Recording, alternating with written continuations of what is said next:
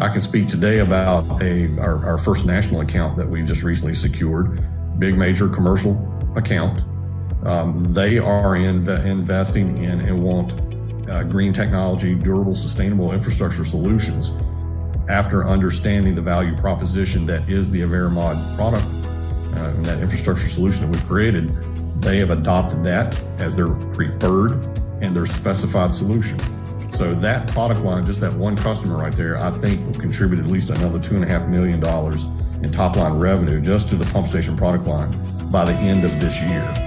It'll probably go to $5 million next year just with that one customer.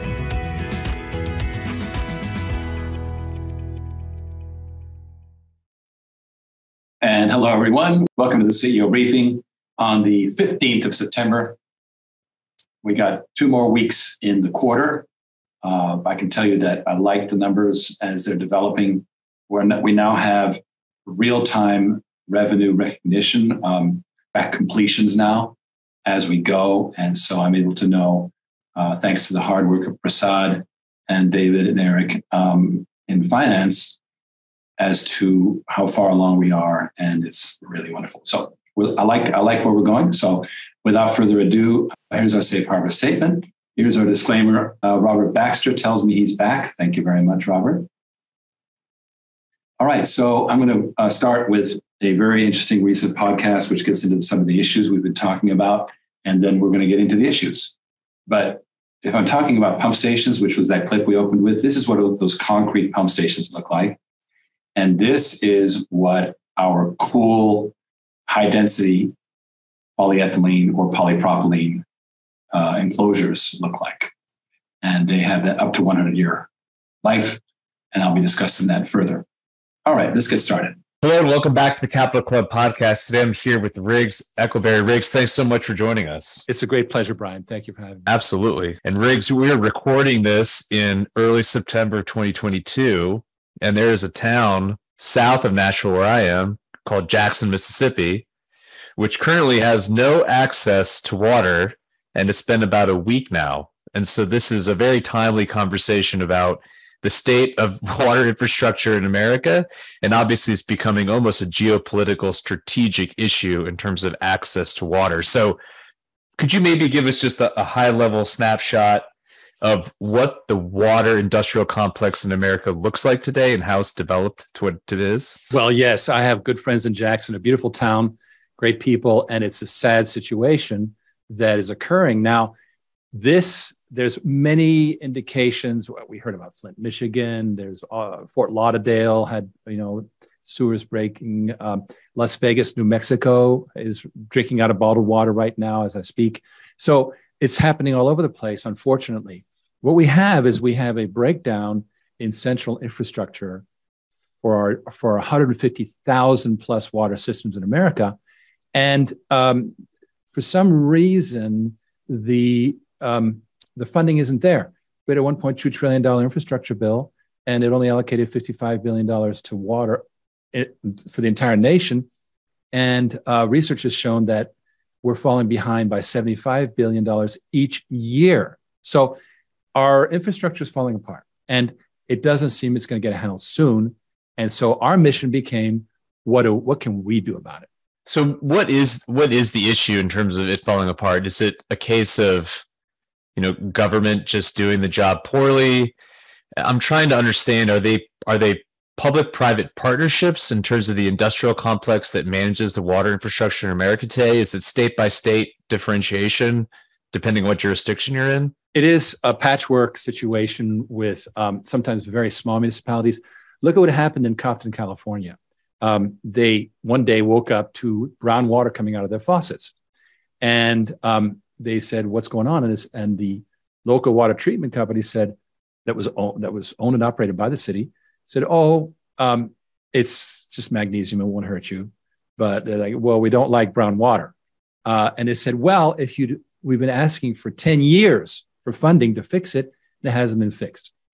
Well, that got taken over by the Metro LA system, and the problem got taken care of. But it's a symptom of what goes on here, which is that these are often very small operations, and they are doing local funding. Federal funding dried up. It was quite high in the 70s, and it just dwindled, and it went from grants to loans. And I think it's just out of sight, out of mind. We take water for granted. We shouldn't. For some reason, I can't say our roads are great either, but at least we're aware that roads and bridges need to be taken care of. And so I just think that we have a broken process for centralized infrastructure. I'll give you an example. Let's look at the bulletproof train in California. What bulletproof train? It's not happening. What's going to happen instead is we'll have the Google self-driving car. Why? Because there's freeways already. So we have a problem with infrastructure at every level. We're just not building those big projects anymore. And even if we wanted to, I'm in a region, Pinellas County, Florida, which is quite urbanized. Where would they put them, right? And so the problem is, where do you put the sewage systems? There's a NIMBY problem, not in my backyard. The funding's not there. So we saw a trend emerge that was documented in wonderful research by a group named Lux Research that in 2016 really convinced me this was the way to go, which is decentralization. Take the load off the center and make the polluters, the users, do their treatment at the edge. Now, this has a double barrel benefit. Number one, the users at the edge now, businesses, get better control over their water treatment. They can recycle, which means they get, America doesn't recycle its water at all. That's a separate issue. And secondly, it enables the municipality to not have to deal with all that industrial and agricultural water, which is 85% plus of all water use. And now they can focus on humans who are being overcharged right now. I don't know if you've been hearing about the social justice issues around water rates. People are spending 12, 14% of their take-home pay on water. Come on, this is ridiculous. Ireland makes water free, and it should be free.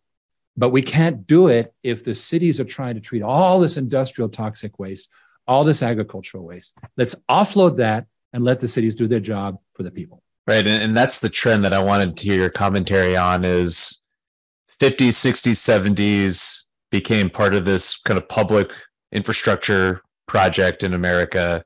It's clearly broken, right? We're seeing what's playing out in real time in the Southwest, where Lake Mead is empty, partially due to what's happening with the climate, but also just poor management and poor policy across the board.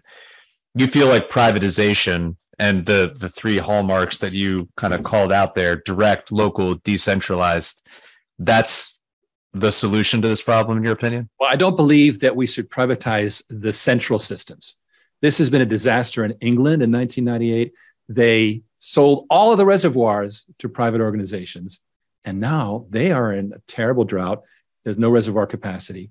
And this happened in Flint too, where a local operator didn't do the right stuff. So I believe that central water systems should remain in the public hand. If a city wants to delegate the operating of a system to Veolia, that's fine, that's great, but they should retain control. What we're talking about is businesses doing their own water treatment, taking responsibility. So all they're sending to the city is treated water, right? Now that doesn't create a problem for the city at all. That's actually a benefit.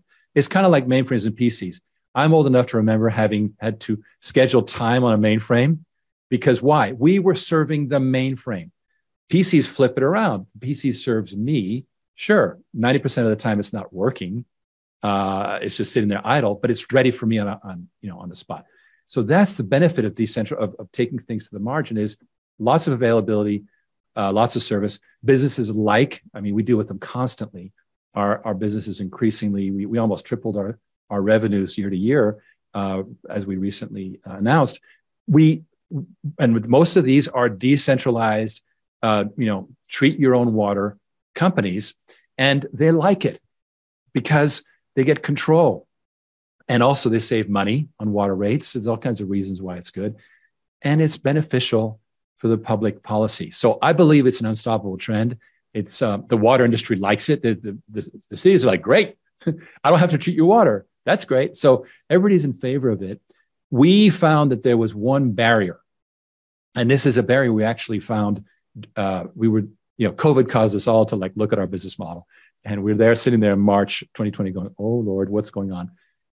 And we realized that we had, I don't know, $45 million worth of deals sitting there waiting to happen on various stages. And we finally realized it's the money, stupid. If we turn it from a capital expense to an operating expense, just make it water as a service, then people sign a service contract and they get their water treatment, and businesses are accustomed to paying on the meter anyway. And that became a program that is really a flagship program for us, which is called Water on Demand.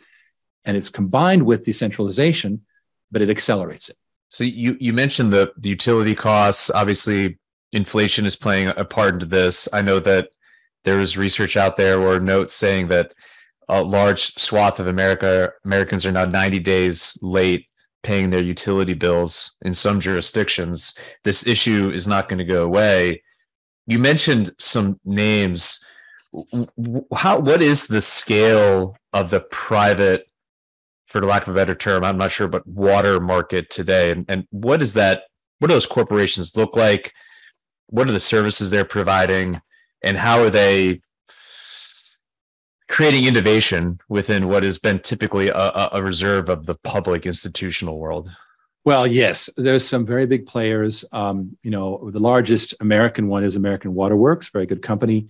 Give you an idea of the scale, their mergers and acquisitions budget alone yearly is $1 billion just to buy companies, right? Very large. Now, what are they doing? They are tapping the municipal bond market, which is how these central systems are generally funded. And they're servicing the cities. And they're doing a fine job. They are not really focusing on decentralization. That is something that is, I don't know if you ever heard of Clayton Christensen, a great thinker, the Innovator's Dilemma, wonderful book he wrote, which says that the seed of the new things, they're always suppressed by the existing players because the revenue model is different, right? When we go decentralized, we go smaller. And for Veolia, a $500,000 water system is like too small, right? They want to do 10, 20, $30 million systems. And there's a place for that. So we have two scale issues. We have the quote unquote mainframes, and they're going to continue. But at the same time, we have the quote unquote PCs, and those are a growing market. And numerically, it's much, much larger because of the number of businesses in America. And it's an unstoppable trend. There's a great case study by another company in our space called Cambrian Innovation, great company. And they were approached by Russian River Brewery in Sonoma County. And Russian River Brewery was encountering major rate hikes by Sonoma, also very, lots of regulatory demands and so forth. And they said, we got to business people think of risk reduction. They don't want to be in the water business. They just want the problem to be contained. Like water is fine. So Cambrian helped them out with one of these water as a service deals. And Russian River signed a contract and started paying, on performance on, what's called throughput contracts, they're called. And it worked out great because they were able to get the contract had built in, it's long-term, 10, 15 years. It's got indexed inflation and so forth, but at least you know what it's going to be. And how we don't know what's going on with inflation right now. It's impossible to tell.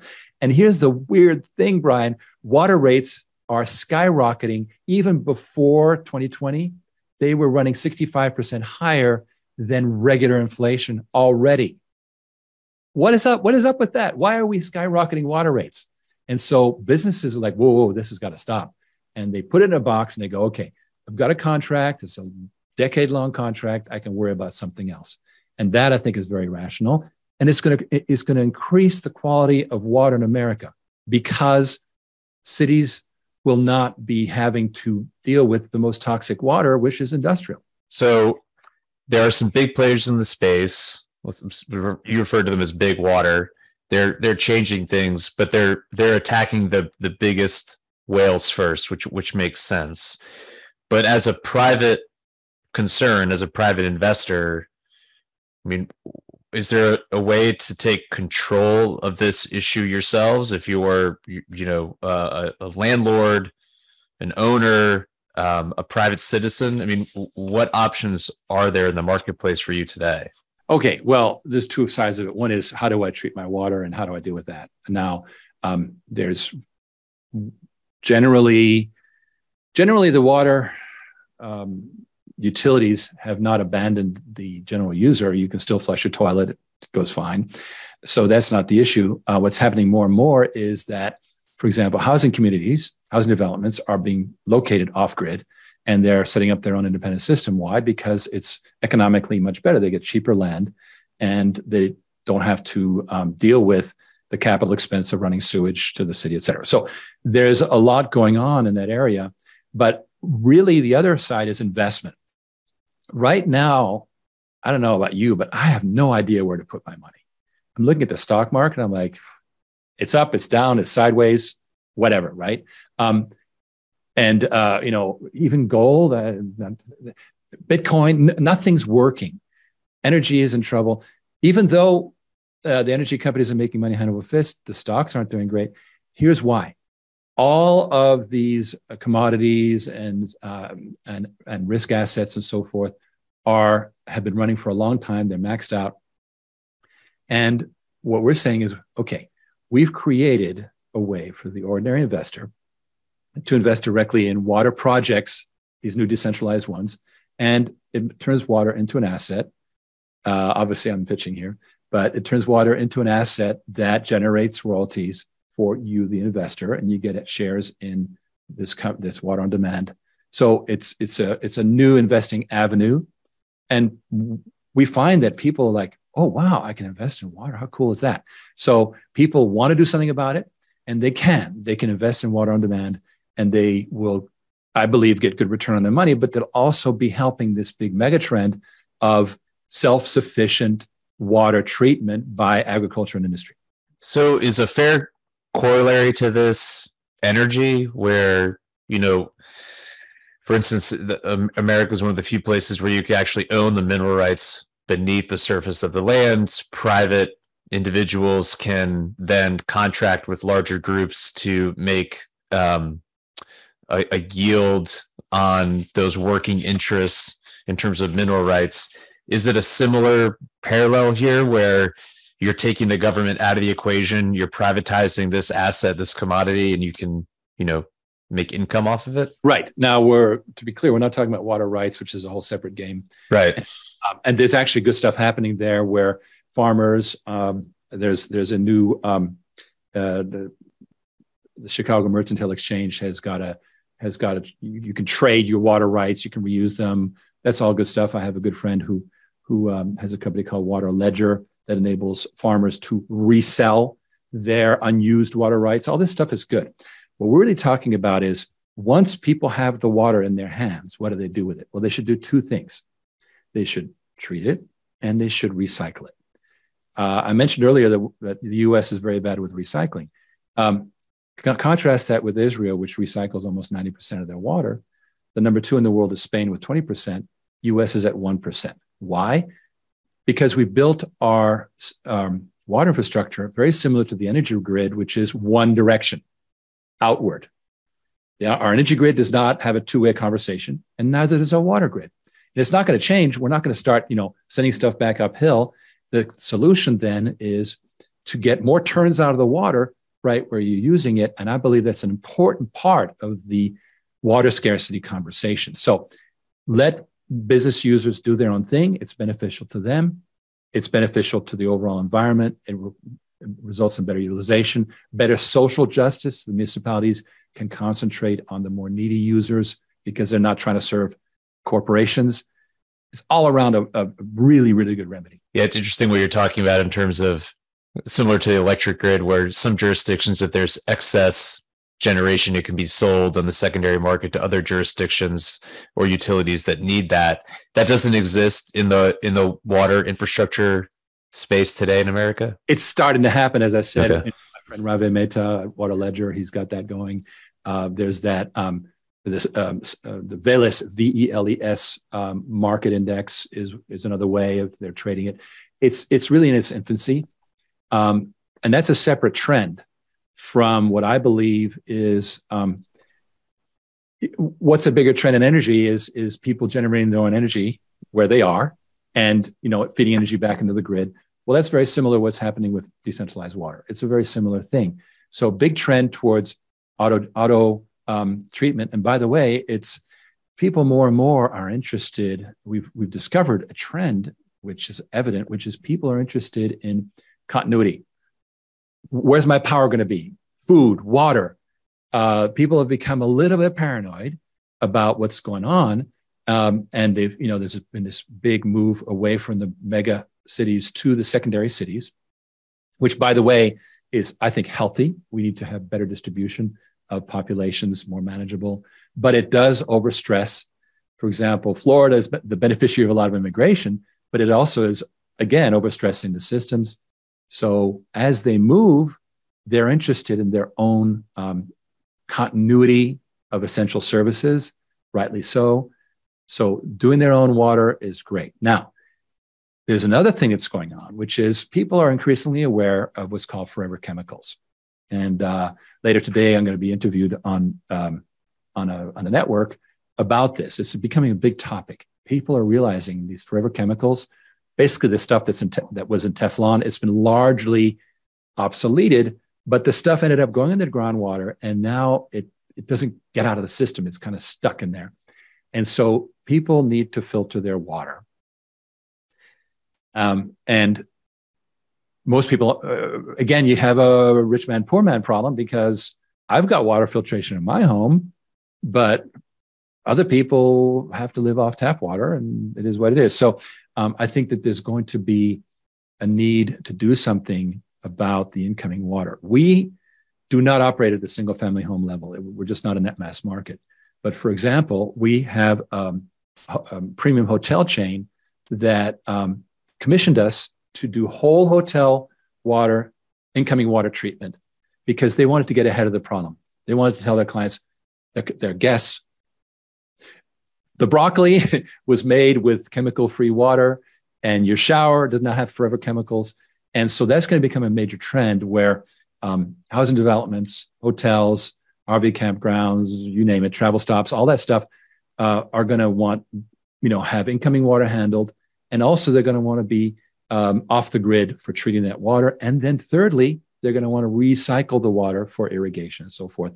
That is a big coming thing. And I think it's super exciting. I love the idea that people can take control of their water finally. Well, Riggs, I want to thank you for coming on the show. It's really fun and a super interesting industry and asset class that I don't know anything about. So it spurred me to learn more. Thanks again. I look forward to staying in touch. Happily, let's have a comeback in 6-8 months when we have got more to report. And Brian, it's been such a pleasure. Thank you. That was super cool. What's happening to the water? That was the story that I had discussed earlier. Take a moment and look at this.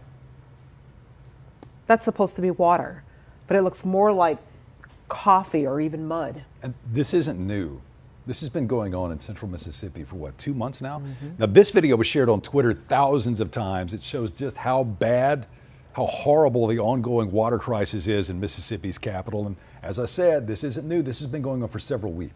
Now, we also know that today that the EPA's Office of Inspector General says that it will investigate the city's water. This is a crisis. It really is a crisis. This includes looking at administration of clean water and drinking water that's basically revolving around funds. We actually sent Fox 13's Mississippi reporter Tom Dees to Jackson today, as he found out the city has restored water pressure, but the water is still contaminated. I spoke to a woman by the name of Patricia Anderson here in Jackson, Mississippi. She tells me she boils the tap water and puts bleach in it just to wash her dishes. Boil the water and put bleach in it. This old time remedy. Bleach will kill any germ. Yeah, you gotta bleach it. Anderson cooks for her family here. She says washing the dishes can be a hassle, but she's keeping them done as she can. She showed me what the water coming out of her faucet looks like. They gave her some water, you just not drinking it. See you change it? Yeah, you can see the color changing. Mm-hmm. That's the cold water. Anderson tells me she goes to get water at places around the city, but she worries about people around town who can't get out and get it. She tells me she won't even give the water out of the tap to her dog. No, the dog drink potable water in the jug. Mm-hmm. And if he was drinking bottled water, he got some potable water. No, the dog don't drink that. In Jackson, Mississippi, Tom Dees, Fox 13 News. This is that story in the NPR that says, okay, it's going to take up to $2 billion to fix the water system. Basically, they got a double whammy from a winter storm, and this overwhelmed the system. But as I said in the podcast, the money being allocated is far short of what it should be. Here it is, right here. The city received $8 million, but the whole state of Mississippi is getting only $75 million for water and sewage. And, we're talking $2 billion for Jackson's system alone. That's crazy, right?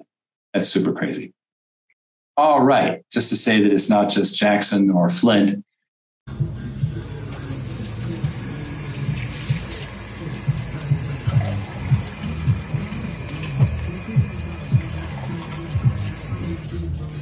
Nothing is better than New York City water.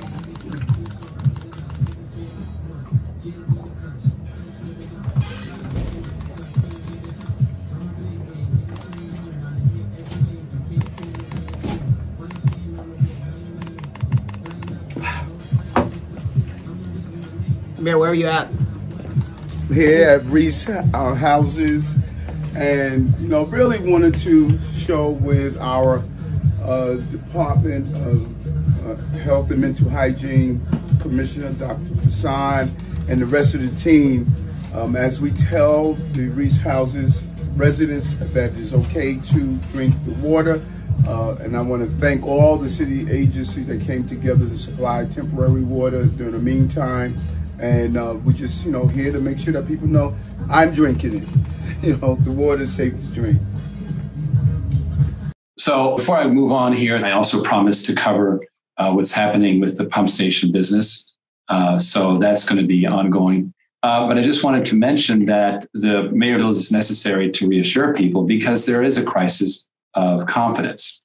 And that is the real problem that we're seeing. The problem here is obviously continuing, and what to do about it, I covered in that podcast. It's very simple. We have got to unburden the central system because the central systems are not getting fixed. Who is going to allocate $2 billion to Jackson, Mississippi? I told you that I reached out to a state level legislator, and he went, you know what? I got nothing to do with the city. It's like the city's got to handle everything, but the city doesn't have the resources. Now, should we help the city? Well, I would love to, but it needs serious cash. I don't have $2 billion, not right now. So what do we do instead? Let's go ahead and implement water on demand, which is an easy way for industry to do its own treatment. It's beneficial. They win doing it. They get to recycle all these good things. And that's 89% of the load taken off of the cities. And now the remaining 11% can really be taken care of. And the water rates can go down. Ireland does it for free. Maybe we can do it for free in America if we're not servicing all of the industry and agriculture users, which are most of the usage. So that's kind of my sermon for the day.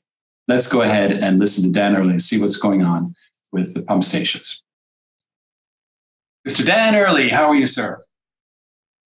I'm doing well, Riggs. Good afternoon. Good to see you. Likewise. You're looking very sunny there in Virginia. It is an absolute wonderful late summer afternoon here. It's about 75 degrees, not a cloud in the sky, just beautiful weather. Yeah, well, I can see why you wouldn't want to leave that place. It's a well-kept secret. Don't spread the word. I don't. It's a beautiful place to live. The weather is beautiful. Climate's great. Scenery's gorgeous. It is very spectacular. That's so true. Well, Dan, first of all, congratulations on some of the recent months of production. It's been amazing. You're part of the success story where, we announced our Q2 year over year gross revenue was 240% up. and gross profits were 288% up year over year. And you're a huge piece of that. So I greatly appreciate it. On top of it, you had the month of May was equal to more than the entirety of 2021. So that was another announcement we made. So what is interesting about this is that looking at the business you're doing, a lot of it is in pump stations or lift stations, right?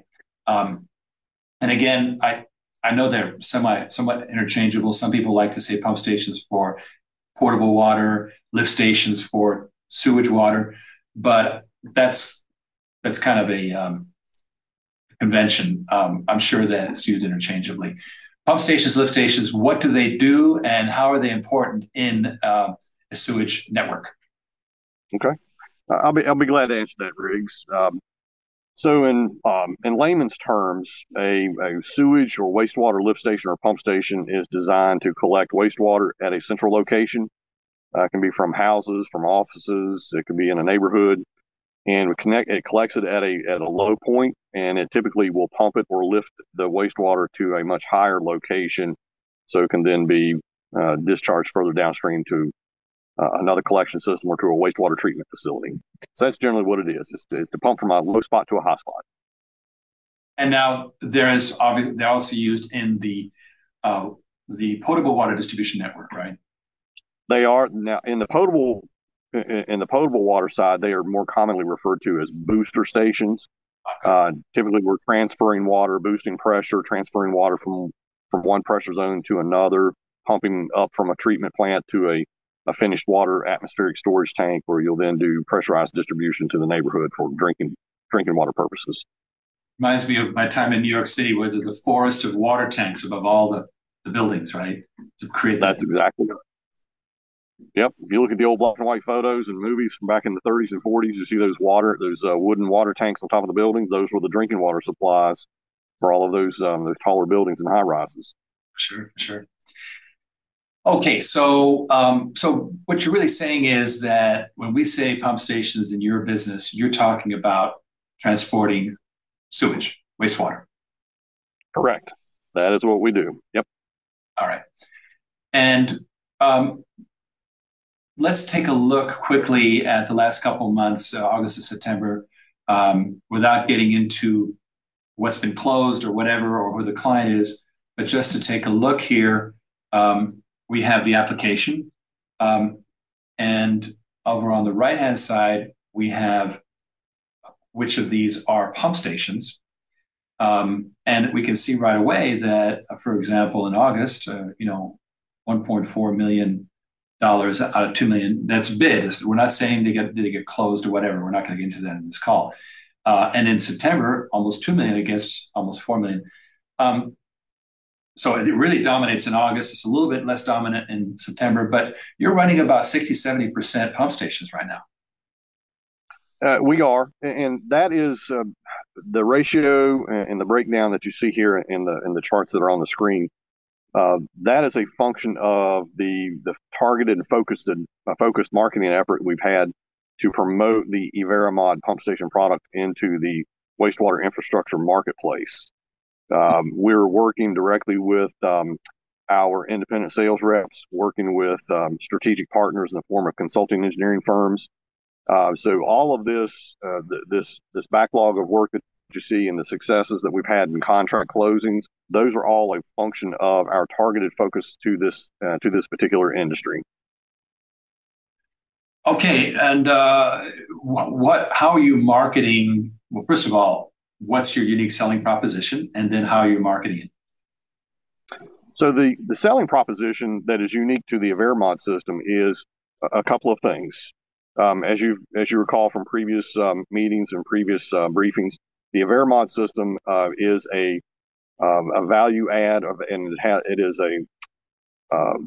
an infrastructure solution specifically geared towards the wastewater infrastructure conveyance world. And the value is derived from the fact that we use heavy plastic manufacturing. We have these corrosion-resistant wastewater wet wells and valve vaults that overcome the limitations of epoxy-coated steel and reinforced concrete that are highly susceptible to corrosion in these very harsh wastewater environments. So that's value proposition number one. value proposition number two is that we have developed an engineered and standardized product. The Averamod system, if you go to our website or if you've attended any of the webinars and any of the educational series presentations that we give, you'll understand that the Averamod is no longer a custom engineered solution. We have very much standardized the approach to how you evaluate and conceptually design and finalize the final configuration for the Averamod system. So that's the second value proposition. The third value proposition is the ability to do a turnkey single point of delivery for all of that. It's the structures, it's the pumps, it's the control system, it's the ancillary equipment. It is all of those things. So we've taken a very clunky, very segregated, a divorced delivery model that's been the norm over the last 50 years. And we've consolidated it and streamlined it, both in the engineering and in the manufacturing perspectives. And that's where the true value is. Lower initial first cost, that has 4x times the longest life cycle cost as far as its ability to be durable and sustainable.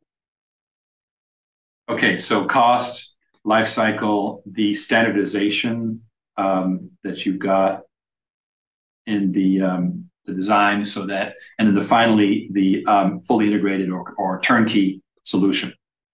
Correct. What is the state of pump stations in America in general that you're running into? The condition of these pump stations? The wastewater lift station, the wastewater pump station marketplace for existing facilities, existing utilities that own and operate these types of infrastructure solutions, these pump stations are everywhere. They number in the hundreds of thousands, if not millions, on a quantity basis. A lot of these systems are now 30, 40, 50, even 60 years old. Most of them are at the end or have significantly exceeded their expected service life. And now they represent their current and future contingent liabilities on the part of the utility owner and operator. And so that because of the corrosion issues and because of the very harsh operational environments and the materials of construction that were used 30, 40, 50 years ago, and even still being used commonly today, all of those things combine to create a very dire, in my opinion, from my professional opinion, a very dire future for wastewater utility systems, especially when it comes to pumped conveyance. So we are in a bad spot here in North America. As great as the country is, our rankings for civil infrastructure is pretty low, and it's a function of the nature of these utility systems. Yeah, I mean, just to say, like in the UK, for example, they are replacing pipe at the rate of 0.5% per year. Yeah. It's like 2,000 years they'll make their way around. This is completely out of whack because, they're suffering, in the case of that pipe, of course, they're suffering a lot of net revenue losses because of the leakage. But in the case of the wastewater, if that's going into the aquifer, then it creates a potential liability for the operator, right? Correct. That the contingent liability, the current and future contingent liability that I mentioned, it purely is a function of the potential for environmental damage, environmental contamination, leaking collection systems, leaking wet wells, leaking force mains. All of this wastewater that is being collected is now leaking back into the groundwater, making its way into the water streams and the surface waters, nitrogen pollution, fecal coliform pollution. All of those things are very, very detrimental to the environment. So it's a huge liability. Wow, that's amazing. And just to correct myself, I said 2,000 years for the UK. It's actually 200 years. That math, I got to watch that math. But anyway, I didn't check it on the calculator, so I took your word for it. Yeah, so 0.5%. Wait a minute, that's 200, not 100, not 1,000. But nonetheless, just to make it clear for our audience. But coming back to the issue here, so contingent liabilities is really something that ultimately can create a litigation, right? That's what the danger is. Yeah, if you a lot of public utilities that own and operate collection systems and conveyance systems that have dilapidated equipment, pump stations that should have been replaced 10 or 15 years ago, that are contributing pollution, or they're discharging pollution and untreated wastewater to the environment. When you have local environmental groups that are aware of that, and even the customer base themselves, when they are aware of this and they take legal action against the utility provider, it's just a colossal headache. It's bad. Nobody wins. Well, okay. So our regular product lines, modular water systems, even a lot of progressive water treatment is for the actual business, the decentralized user versus municipality. But in the case of the pumps and stations and lift stations, you have a big mix of municipals, right? We do. It's I would say right now it's, as far as the breakdown, it's at least, I would say it's probably 60-40, maybe even 70-30 in favor of municipalities. The municipal customer base and the specifying engineers that work with these municipal public works departments and these public utility entities, they are really rallied around the Evermod product line. The total value proposition, the engineering that was gone into it, the manufacturing model, the single point of delivery, and ultimately the sustainability of the system relative to the structures we use, the heavy plastic structures, all of those things are check the boxes that these engineers are looking for, that the end users are looking for relative to having a sustainable wastewater pump station infrastructure solution. Just to give you an example, Riggs, a conventional concrete-based structure, which has a precast concrete manhole, it might have a 20-25 year expected structural life cycle, whereas the structural heavy plastic structural manhole we use with the Evermod system has a 100-year life cycle. So you have a 4x increase in continuous duty service life. That is a huge value to the end user. That means that they don't have to worry about these frequent replacements, the budgeting, the cost, the maintenance that goes with these things, the interruption of service, all of those things. We're able to check all of those boxes and make sure that those things do not become contingent future concerns on the part of the end user. Yeah, I mean, another thing is that I believe you're able to do retrofits. Am I right? We can. The Evermod system and the way the structural plastic cylinders and the structures are assembled, we can go into an existing wet well, especially the much larger concrete wet wells, and we can actually retrofit the Evermod station into a wet well like that. It does work better on the larger ones just because of economy of scale and just the amount of work that's involved in trying to take a larger lift station out of service and then to upgrade it with an insert system that we would provide. Smaller systems, what we are seeing, I'll share this with you, Riggs. We do have quite a few public sector jobs in the pipeline where our smaller, the baby brother versions of the Evermod, we're actually doing full-on direct replacement. They may have a wastewater pump station, concrete station here. We will move over maybe 20 feet and we will install a new pump station and do a yard piping change around and bring the new station online, and it assumes service, and then they take the old equipment offline and take it out of and decommission that.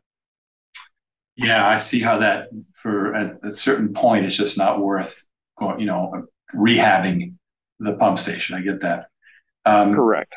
Now, also, I was hearing that first of all, I think we're price competitive, right? Even with the epoxy coated steel and the concrete.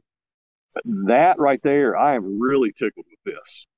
Since COVID has impacted the globe, and we have seen inflation take off here in the last 12 months, supply chain disruptions, all of those have actually worked to our advantage. And by that, what I mean is that because of our efficient manufacturing model, our single point of assembly and single point of delivery, both in contract and in delivery of the equipment, we are very, very efficient. And the plastic resins used to create the structural wet wells and the valve vaults, while we have experienced inflationary pressures and we have seen resin prices go up and we've seen plastic material prices go up, it's been incremental to the overall cost of our pump station. In the last 6 to 12 months, I have seen our station where we may have been neck and neck price-wise with a conventional concrete station. We're now a much better value because the inflationary pressures and the pricing escalation on transportation, on concrete, on all the various trades used to build a custom field erected station, all of those things have skyrocketed the price of a conventional pump station delivery. Ours is much, much more constrained and much more controlled. And it's a huge first capital cost benefit to the end user. Wow. So less expensive, more readily available. There's no lag times, better product. And so, I mean, it begs the next question, which is how your how are your victories going? How you're getting conquests. How are your conquests going? I think you're getting some national accounts, that kind of thing. We did. We are seeing that. We're seeing very rapid adoption at the municipal level. And I'm very pleased to say that just with a handful of reps that we work with and them just working part-time with that particular product line, the pipeline of opportunities, the where we are basis of design for those systems, that continues to increase month over month. I'm very pleased with that. I'm also very pleased with our ability now where we are starting to land national accounts with very large national companies, mostly in the retail space or in the private sector, where they are adopting the Avera mod because it checks all of the right boxes: single point of delivery, fully integrated design, fully engineered solution, one check, they write one, they have one purchase order, and they receive all of the equipment. So we have really solved a lot of problems for these entities that work on a national account basis, where they may need to buy 3, 4, 5 pump stations a month. I expect that next year, as we continue to add additional national accounts to go with the ones that we currently have now, the AveraMod product line, it'll easily be I would project that in 12 to 18 months, we could be bumping up against an 8-figure top line revenue for an annual revenue line. So I'm very pleased with where we're going with this. That's huge. It's getting that close. We are the forecasts are showing that. Again, no guarantees, but everything is all going in the right direction. The foundation, the legwork, the education that we're doing, and the proof, the reality of the product now that we're getting product into the field, and people see this. And it's not this ephemeral concept of an idea. It's real, and we're showing it to people now. So that's what's making it very exciting.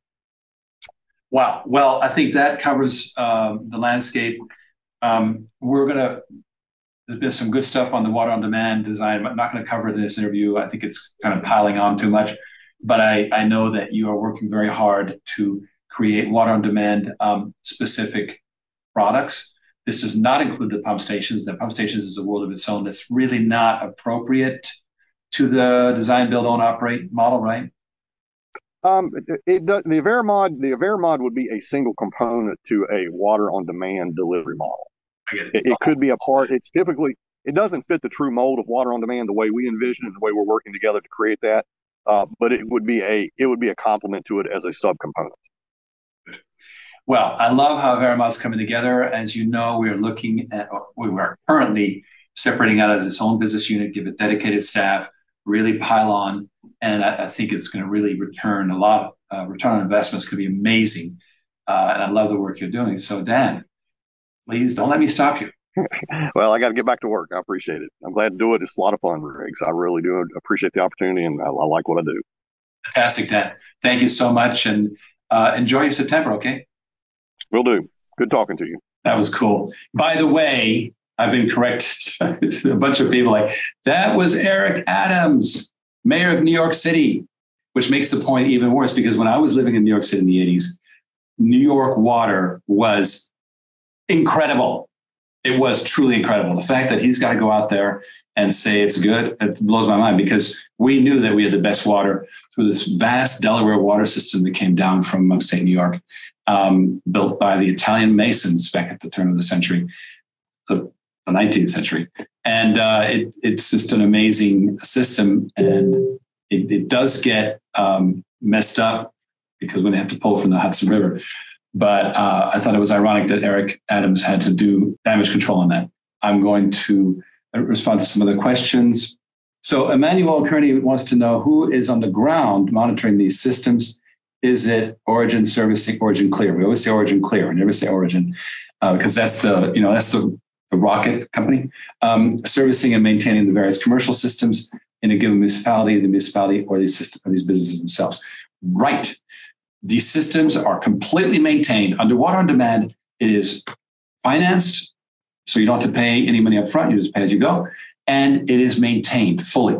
So the city does not have to. This is really, really on point question because it actually unburdens the city from all that load because the business under contract gets all these operation and maintenance, O&M, taken care of. And that's part of it. Now, why would the city do that? It's because they get benefits. Number one, they get a guaranteed price, which water rates have been skyrocketing. This puts it under control. Number two, they can reuse the water, which gets more bang for their buck. Right. And number three, they are not subject to as much of the comes and goes of the city. They are basically off the grid, which is kind of cool. But for the city, and by the way, the cities love this program. They're totally, I've not heard anybody disagree with this. They're totally on board with it because it takes the load away. They are very happy and they're going to be able to service the 11%. Okay, let's see. All right, so that's that. The other thing, what are we doing today for Jackson, Mississippi? Okay, I'm going to review what we're doing for Jackson, Mississippi. We can't help the city of Jackson, Mississippi. It needs $2 billion. What we are doing is we're going to businesses and saying, hey, we'll pull you away from these cities. Now, the other point I want to make, I've tried now for 14 years to help people in trouble. You come along, I'll help you. They're like, no, wait. It's impossible to start relationships in the middle of an emergency. It doesn't happen. Like you have to work way in advance. So unfortunately, we don't have the Band-Aid. But this is the solution. I'm going to pierce through. I'm going to get my good friend who's in the state assembly and I'm going to work him over because this is not going to go away. It's not going to remain a city problem. Jackson is also the capital of the state. So this representative is in Jackson. That's where I met him. And you can't just ignore it, right? This is a big deal. So I am going to continue lobbying. But as far as we go, our job is to open up water treatment to America's investors. We call it water like an oil well. You get a productive asset and the businesses get taken off the grid. That's the solution. And I also wanted to correct another thing, since it's my day for correcting things. I mentioned about English water firms.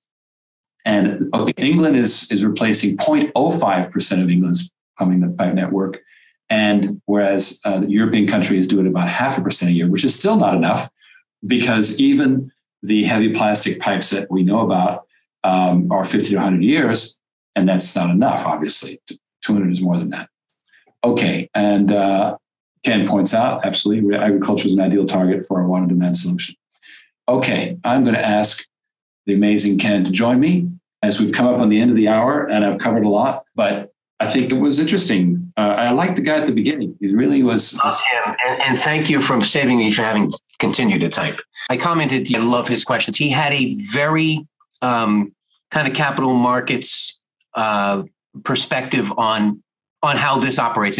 And his questions were kind of ahead of the game. They really were. I was very impressed by that. And it's funny, he said, when he mentioned energy, you and I just had a conversation earlier today where water like an oil well, when he said, this is kind of like energy. It kind of went off. It kind of got off on a distraction there. But the way I describe this to people who really don't fully, they flush the toilet and everything works, right? They don't fully comprehend how this is a pay stream model that can provide, a half a century of income. This is like tapping a well, in this case, instead of oil, water, and the fee to turn that toxic waste back into clean, at least downstream water that could be discharged. is a service that can run for decades and decades and decades.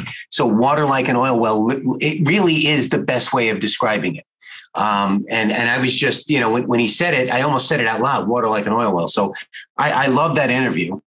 I hope you do him again. I think what's happening with us over the next 6 months will really change that interview in my view. Yes, and Emmanuel Carney, this is the last question I'm going to take, and he asks, what criteria eliminates a business versus criteria that qualifies a business for water on demand? Actually, everybody, because they don't have to be too great on credit, because we keep ownership of the asset. It's a rent-to-center model. So as long as you're willing to do it, and you're basically in business, not a thief or whatever. I mean, it's a very basic requirement, but you're not hammering your credit. You're not having to do a personal guarantee, anything like that. So what qualifies a business to water on demand is willingness. Because here's what we got right now is we're at the early adopter phase of this. Who is in Jackson? I think Nissan is in Jackson. Why can't I go to Nissan and do it? Because Nissan's not an early adopter. They're like, well, we're fine. So we have to go at this phase of the rollout of water on demand with the enthusiasts, the people who are like, wow, this is super cool. And I will have a report on this. We're working very closely with Ivan Enz, the brilliant founder of Falento Investors, who took Equity and Help to the Inc. 500. And he now is working on making that happen for communities. Equity and Help was built to get people into homes that they otherwise could never afford. Now he's doing it for whole housing developments, and water demand will be integrated. He is a true enthusiast, and he's going to help propel it. I'll be covering that more. James Wright, greetings, everyone. Hope everyone's doing well. We're doing great. I'm going to wrap it up because I really promised to keep these just under an hour, and that's what I'm going to do. Thank you, everyone. So next week, we will be covering how to really get this water on demand cranking. There's going to be some product information, but I really liked hearing Dan Early with his pump stations, that it's a prosaic product, but we are killing it with pump stations. And there's millions of pump stations in America. So with that fine capitalist thought, I'm going to leave you. Mm-hmm. Thank you, Ken. And thank you, everyone. It's a pleasure. Catch you next week. It's going to be more exciting stuff. Good night. Night, everyone.